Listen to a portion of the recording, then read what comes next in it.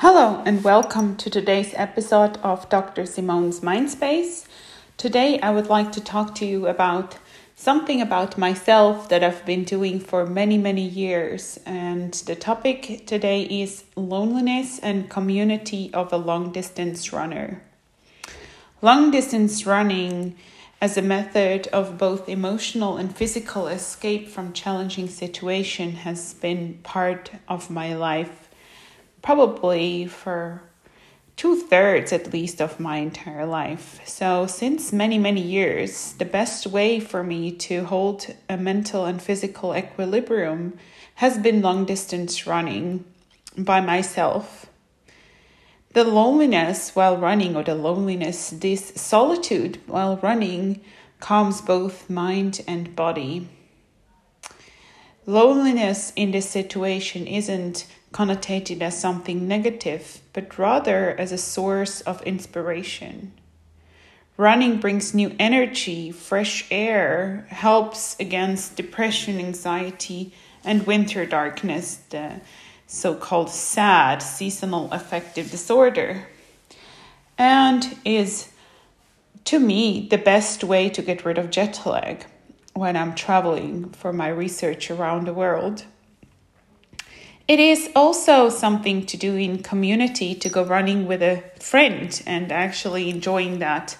I've had the great pleasure to actually, while running into my, one of my oldest or first friend since I was born. And it was funny because we haven't been talking for a long time and happen to actually share the similar passion for long distance running. So it's not only something I do by myself, it's also nice to do in community. So it really is both a solitude thing to do, but at the same time also something very social. So there's both parts.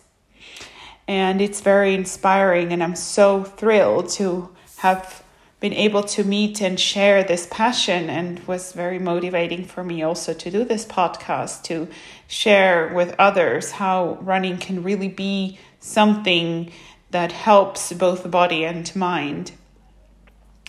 I usually love running in the morning during the daylight, as it has a positive impact on the circadian rhythm. It really improves your sleep quality if you have this opportunity to be out when it actually is bright and sunny, or even if it's cloudy outside.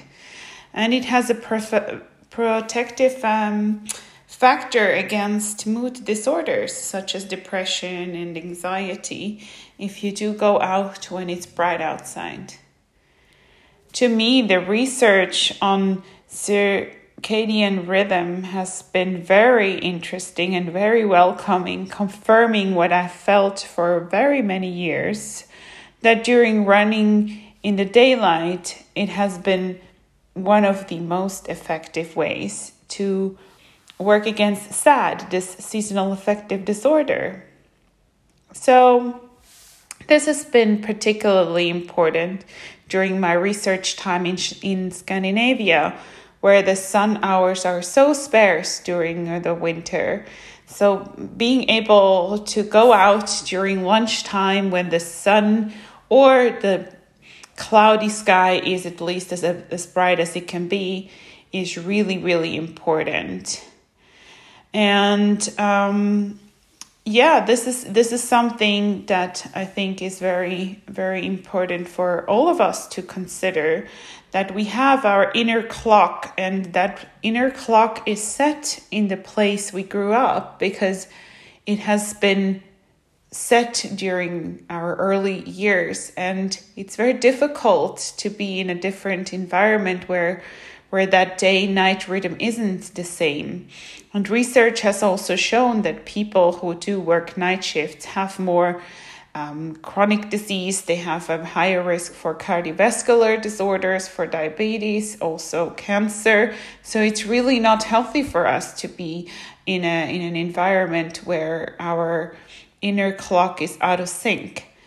So being in a place like Sweden for me has been very confusing for my system, both in winter and summer, as my system isn't accommodated to the darkness, nor to the bright light in the midnight sun during the summer. So for me, the being able to go out running and sort of trying to keep a system of continuity going has been very helpful even during that.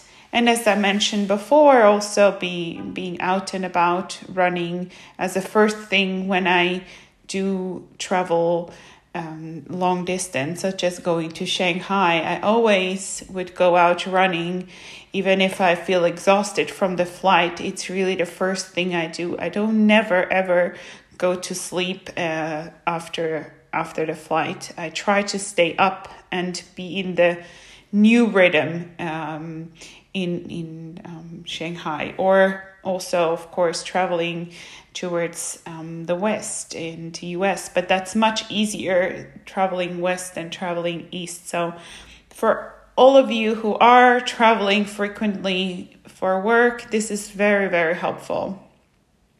And going out for a run, no matter how the weather is, I've never let the weather tell me what to do. And sometimes I've been running with an umbrella if it was pouring down in Shanghai, and a lot of people were looking at me and were sort of laughing. But I was like, well, at least I can go out and get myself some exercise and feel better about myself, and actually sort of, wow, I beat the rain, or I beat the snow, I beat the cold, or the heat for that matter too. So it is really some kind of discipline that I've learned to have. But discipline comes also with so much freedom, a freedom that one can do whatever you want with your body and mind, because you're the one who is telling yourself this, yes, I can do it. And that these thoughts of feeling free and flowing are so helpful when you feel stuck in other ways. At least to be out and moving can be a way to maintain a sense of freedom. And honestly, the best ideas to me always come when I'm out running. So I highly recommend you to tie your shoes and get out, no matter how the weather is, even if it's just for a short run around the block. Regularity is key. Get out every day, even if it's just for 10 minutes. Routines really rock. So I hope, as a female runner, long distance runner, as a researcher, as a clinician, as a fashion interested person, and really trying to empower other people, especially other women, that this has been insightful for you and maybe motivates you to go out and take a run by yourself or with a friend and conquer the winter, conquer the seasonal affective disorder time, but also just to get yourself feel better in your body. So please do not hesitate to get back to me with feedback and inputs and share your story of your run. I'm very excited and look forward to that. So go out and run. Talk to you soon. Take care. Bye.